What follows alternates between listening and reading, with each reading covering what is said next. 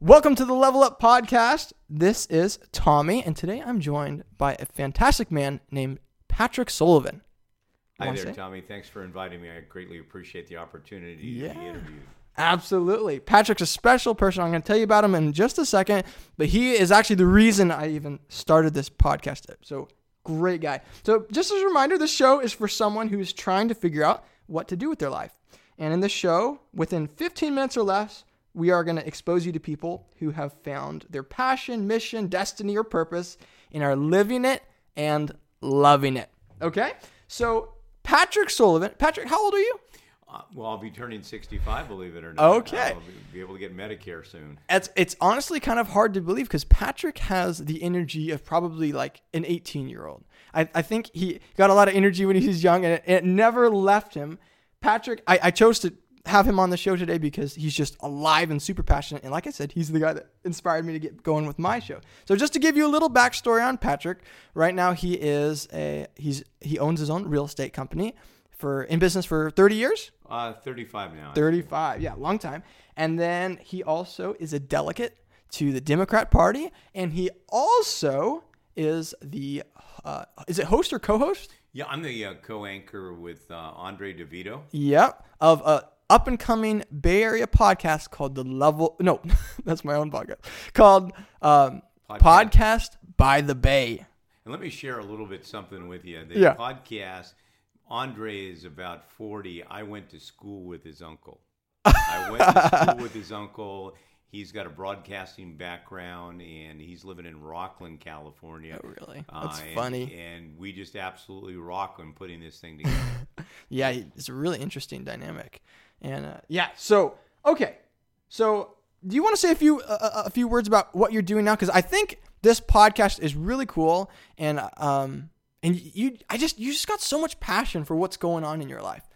So tell me a little bit about the podcast. Tell me a little bit about your real estate and why you're so excited. Okay, well, I'm excited about the podcast, first of all. We actually opened up a little over 90 days ago. Andre and I came up with an idea. We're tired about the right or tired about the left. Yeah. We just want to have reported news with qualified interviews with people and getting ideas and solutions. It's not about whether you're a Republican or a Democrat or a Green Party. Yeah. It just doesn't make any difference whether you're a teacher, a lawyer, a banker, or a technology person, but how can we collaborate those ideas together to make solutions that make sense for us? Mm-hmm. And today, as you know, our news is pretty much like tabloids. You know, you listen to CNN on the TV, and it's more about the sex, drugs, and rock and roll, and it's not really getting into the meat of the solutions. We have papers, and I'm not going to mention their names. They make their money from advertised sponsorships. Okay, so there's no hard reporting news anymore, and everybody's going to get their news either from CNN. It's very opinion based. Very opinion based, right? And it's money driven. Andre's and ours podcast, we're interviewing Democrats, Republican, Green Party. We're interviewing council people, successful people. We're going after issues. We had a one on the Brock Turner, the Stanford swimmer, and we interviewed the professor from Stanford, Michelle Dauber, who has been aggressive to recall the judge for giving too light of a sentence. Absolutely. And this affects everybody too. So, and then we're going to have somebody that's going to be speaking in another couple of weeks on why did Brock Turner get that sentence and what did the judge do. So we're not taking sides. We want people to evaluate the facts and the information and make their own decisions or come together. Which I love. And one thing I learned in talking with you is that you have a belief system that you don't know everything. And with that, I think a lot of us actually have that belief system without knowing it. So, it seems like you developed that at a young age because I asked you earlier if you could go back in time and talk to your 18-year-old self, what would you say? And you told me there's two main things that you would tell your 18-year-old self. First off, you'd say, don't be a know-it-all. And secondly said, don't beat yourself up. Do you want to tell me a little bit about how that affected you when you were younger, and then tell me about what happened that got you to change your attitude? As I mentioned to you, Tommy, I had a little setback when I was in grammar school. I was left back a grade, and I went to private school. So that kind of impacted me a little bit. It impacted me to the point that I was tougher on myself, wanting to succeed harder and try harder. And sometimes when you push yourself and because you're feeling not as confident about yourself, you're hurting yourself. So it took me many years. I moved out of my house when I was 18. Oh, wow. And supported myself. My father was very adamant you weren't going to complete college, and you will do you won't do it. And I said, well, Dad, I'm determined. He would say that he doesn't believe you can do it. Well, he didn't think I could do it. So wow. So I went ahead. I got up my AA degree and then transferred to San Francisco State, which became a university in the year I graduated. So I was lucky with that. So what I learned about myself that was important: don't beat yourself up. And as I mentioned to you, Tommy, one of the pivotal things that happened was a car accident when I was a junior in college. I was an average student. Yeah. Trying extra hard studying, thinking I knew the answers. And a drunk hit me on a head-on accident off Mission Street in Daly City. Okay. I was cut out of the vehicle. My life was saved. I just started to have a sense of humor, a little bit more glib sense of humor. Because you were laying in bed thinking, like, am I even going to make it? I wasn't even sure. I was at intravenous feeding. I'm in a hospital, and it looked like my mom, my dad. At that time, I had a couple girlfriends. A couple? A couple at that time. So it was nice. Wow. And I lost all my front teeth, my jaw. Wow. And the highway patrol that came was a kid that I went to grammar school with. And I was unconscious. I didn't know who it was. So, and the unique thing is, I got out of the hospital a week later. I needed a car. I had a big Buick Skylark. And if you can imagine, the drunk hit me so fast and hard that the engine was pushed in the passenger side. Wow. And not only was it pushed in the passenger, my father heard it on his police radio that my name was being mentioned. I was going to intensive care. Wow. So you never know. That changed my life. I became an honor student. The really? First time I graduated at State with a 3.8. That's a big change. Big change. I didn't even know what an honor roll meant until I got it. So it was fascinating. It was good. So the reward was just don't beat yourself up. And in not beating yourself up, you actually did better? Well, in some ways, I think the beating myself up taught me a lesson, and I learned young enough with the accident to overcome that. But if I had to say something to the viewers, don't beat yourself up. Pat yourself on the back. Pat your friends on the back. Remember, you can do it. Just keep trying, keep trying, keep trying. And I think that leads into another key lesson that you taught me, which is that if it's good, do it. Now, you were telling me a really interesting perspective that if you don't really know what to do, you can look for something good to do for someone else, and that'll open a door to something else. And it's about opening different doors. You want to talk a little bit about that? Well, opening different doors means that do something that you may have a little fear about. I think, Tommy, really? you brought that up to me. Yeah. They say that two things, as I mentioned, getting married and public speaking are the most difficult things for people to do. Yeah. I can remember one time I got invited to a ropes course off Skyline. And if ropes course is when you are challenged yourself to go across in a forest to maybe there's two tight ropes that are made of iron, maybe 6 inches, and then you build yourself up to go into a bigger thing. Then you have a harness, and you're supposed to go up a tree and climb on a plant, but you're working with a team, a group of people that are supporting you, so that if you fall, they're going to catch you. I remember one of my fears that scared me because I was competing with this really athletic guy, and I wanted to beat him bad. I really wanted to beat him. I was an okay athlete, but this guy I really wanted to beat him. Yeah. So we did a little event with a redwood bench, a picnic bench, where you would everybody would circle around the picnic bench, and what you had to learn to do is they were going to catch you, but you would fall backwards. So you'd get at the edge of the picnic bench and fall backwards. Oh gosh. So for some reason they missed a couple times with me.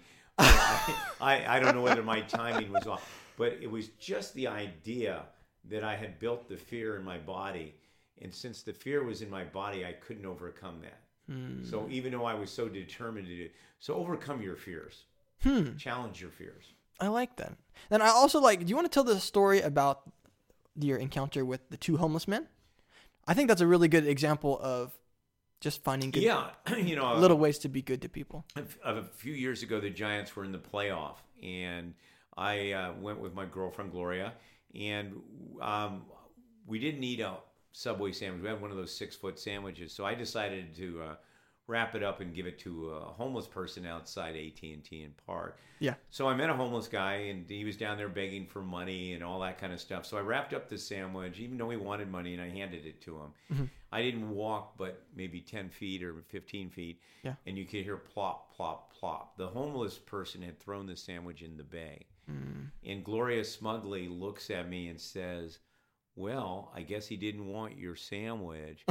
So we It's like, it's funny, but it probably still hurts some. Yeah, it did a little bit, to see that sandwich go down.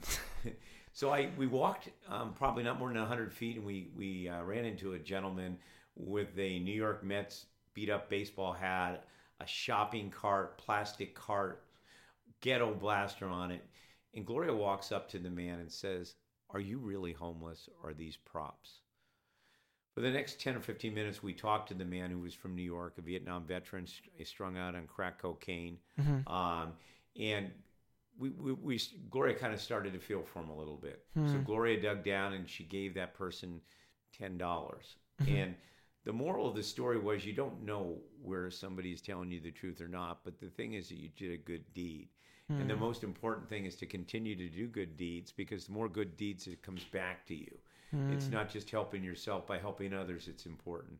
So sometimes you don't know if the person is just conning you or not, but it's the idea that you're doing something good for someone. Oh, I love it. I think you took a similar attitude. I just want to bring this up too, because you pointed out that when someone disagrees with you, you had a really interesting perspective. When someone disagrees with you, or when someone tries to attack you with words, and they're trying to be mean, they're trying to be rude, I think it was a similar perspective where you're not trying to do something good because this person is a perfect person, it's going to work out great. You do something good because you do something good. And similarly, I think you took a similar attitude when someone disagrees with you or is mad with you. Do you want to talk about that a little bit? I think it's pretty cool. Yeah, it's something that I've only learned in probably the last 20 years. And the most empowering thing when somebody wants to argue or fight with you, and there's really no right or wrong going anywhere with that discussion, you need to empower yourself to really listen to that person and say, maybe I need to get back with you, or I never thought about that. Instead of get the confrontation, get yourself aggravated about, try to put yourself in their shoes for a moment. So you really believe that? Do you think that really makes sense? As opposed to attacking them and then say, would you mind thinking about it a little bit? I'm not sure I agree with you. Instead of saying, no, I'm right, you're wrong, and stuff like that. So I think, and the thing that you're also doing for yourself is you're not getting yourself upset. You're not getting your blood pressure up. You're not getting angry at negative energy. Negative energy. Yeah. So continue with positive energy. And I think that's real important. And you can learn so much, because that's probably the major problem in the world today. Yeah. Everybody has to be right or wrong. Can't we find a common ground? I think in our thought process, it's not one way or the other way. And I think until we develop more thought process where other people's ideas mean something, we can do that. A lot of times the politics that we have or the ideas we have come from our parents, and they mean well. Yeah, and that maybe came from their grandparents. So sometimes when you and it could be ideas about our career or what our life should be about, or politics. Yeah, absolutely. That's a really good point. Okay, so if you had 30 seconds to sit down with a kid and just give him a few basic little advice, him or her, about and this person, it could be a kid, it could be an older person who's trying to figure out what to do with their life, what would you say to them? I would say try anything. Stick with something long enough to find out whether you like it. It's easy, I can remember an example. I used to scoop ice cream for $1.50 an hour in Serramonte, and I had 38 flavors there up on this thing. And then, the majority of the people that would come would either get chocolate, strawberry, or vanilla. So sometimes try something different. Maybe that caramel coffee will be really good. So be willing to take a risk and try something different. And with what you said earlier, it's be willing to take a risk, but also be okay with being wrong. Yeah, be okay with being wrong, because that you've learned something. And sometimes even if it doesn't work out for you, try it again. Don't give up. You never know what might happen. Remember, go through those doors. Open that one door, go through the next door until you find that door. But stay there long enough to find out whether you really liked it or you really didn't. I love it. Thank you very much for your time today, Patrick. Well, I appreciate that, Tommy. Thanks. And for inviting me. how can if people want to look you up, how can they look you up? They can look me up by podcastbythebay.com. .com? We're Okay. also on Stitcher, Facebook, Google, and Podbean. Okay, Podbean. I haven't heard of that one. That's cool. Awesome. Thank you so much, Patrick. Thank you. Bye-bye.